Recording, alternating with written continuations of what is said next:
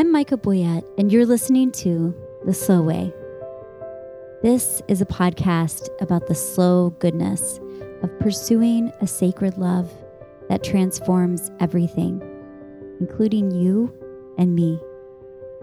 It's a quiet space where all of us, frantic strivers, serial doers, and weary achievers, are invited in for a moment of reflection, an opportunity for prayer, and a chance to practice going slow in a world that often seems to only value speed, success, and power. Listen, friends, we know what's real. The true thing is deep down underneath the surface. And sometimes you have to stop long enough to notice. So here, let's try. Have a seat. Just for a few minutes. Let's go the slow way.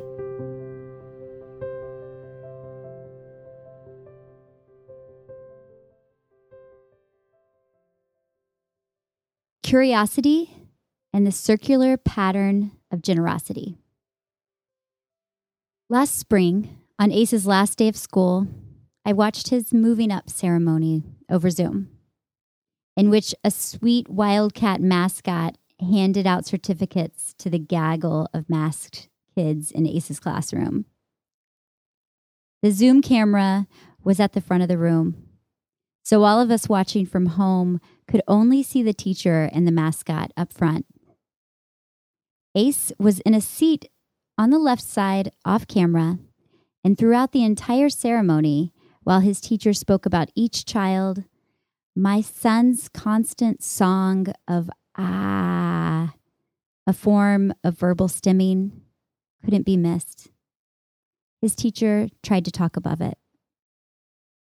Listener, I want you to know that no other kids were making noises, only mine. And that's a reality I'm learning to hold. I am the mother of a child who may always be the one making noises in the back of the room. My husband and I watched the video together, and every time Ace got louder, we giggled. We have learned to love every one of that kid's sounds. Now, I'm not just telling this story to tell you how adorable I think my son is while he makes distracting sounds, but I am saying that the more I understand my son, the more I know what his noises mean and why. And because of that, the more I love his noises. Over time, that knowing is a part of loving. I believe a person must be fully known before they can be fully loved.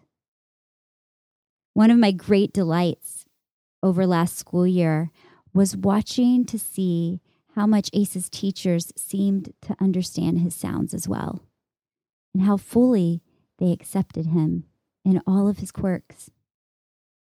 I want my son to be known, understood, and loved. Around the same time as his last day of school, I listened to an interview with Brian McLaren about his book that was coming out last spring, Faith After Doubt. And as the interview began, the podcast host, Suzanne Stabile, spoke about how she experienced him as a great listener. She said something like, "It's so rare to meet someone who's both a great speaker and a great listener."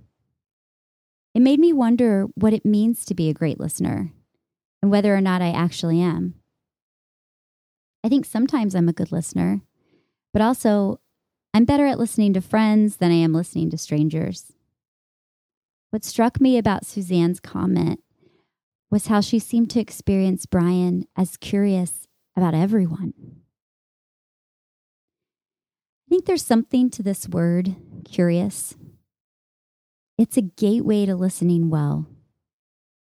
Curiosity teaches us to make space for people and ourselves, to find out why we humans do what we do. The people who love Ace well are usually the curious ones. My mom radar tells me at the pool or the playground when a kid is staring at my son out of curiosity or out of disgust. The curious kids are the ones we approach. Those are the kids I introduce him to and explain, Ace doesn't talk very much, but he loves to play. As I've been studying the Beatitudes, I've begun to notice a circular pattern of generosity that begins with curiosity. When Jesus says, "Blessed are the meek," or "Blessed are the poor in spirit," it's an invitation to those of us who don't see ourselves as meek or poor in spirit to be curious. Who are the meek? Where are they? And what does Jesus mean when he says they are blessed? And as we become curious about the stranger, the one who makes inappropriate sounds in the back of the room, the child at the pool who doesn't act like other kids, that curiosity we practice is going to lead us to listen. Listening leads to knowing, and knowing leads to love. And once you begin to love the stranger, you start to understand what Jesus means when he pronounces blessings upon the weak. The supremely blessed, the ones Jesus invites all of us to know and love, are most often the ones the world tries to hide. Hush the noisemaker in the back of the church. Move the child who's distracting out of the general ed class and into the segregated classroom. Move out of the city and into a neighborhood where you no longer have to confront the suffering reality of homelessness. Looking at myself here. It's a slow way, this business of listening, of searching for the blessed ones in the world. But I'm pretty certain that those who look for the ones Jesus blesses also end up finding Jesus along the way.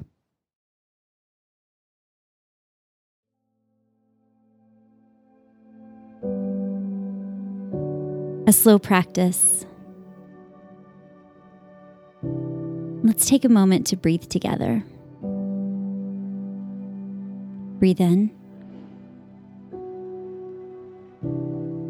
Breathe out.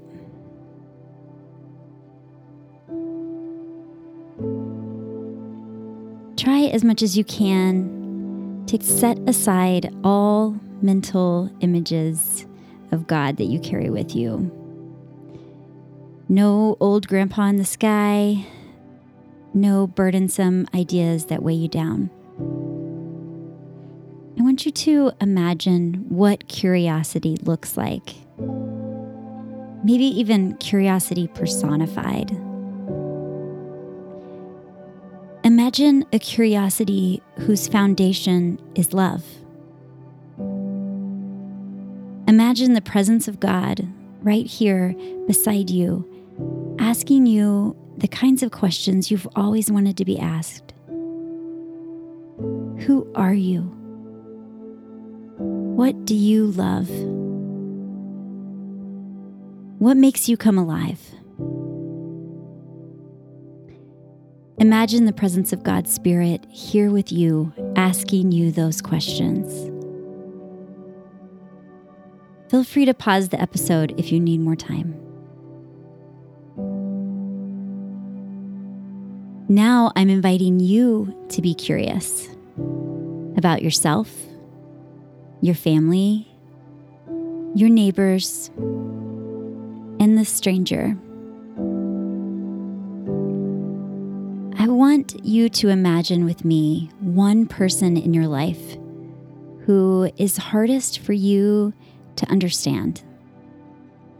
Maybe even hardest for you to have compassion for.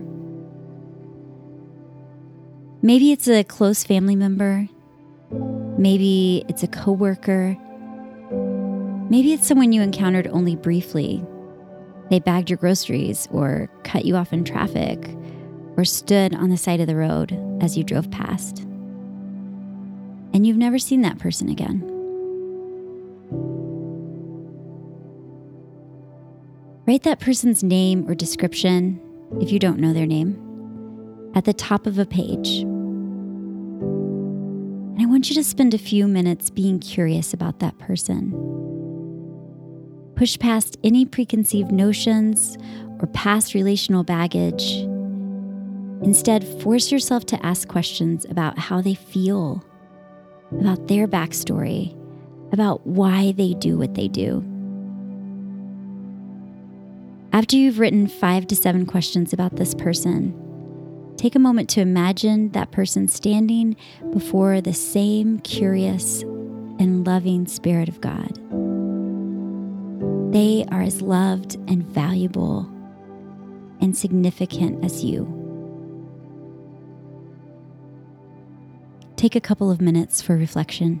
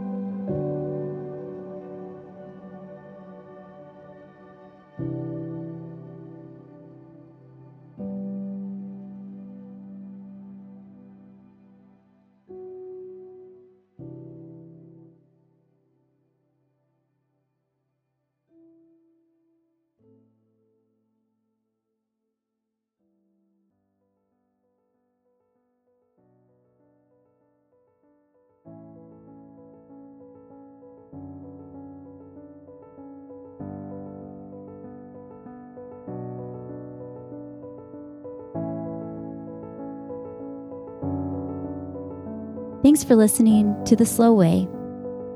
Choosing a moment of quiet and allowing yourself to be slow here with me is no small thing.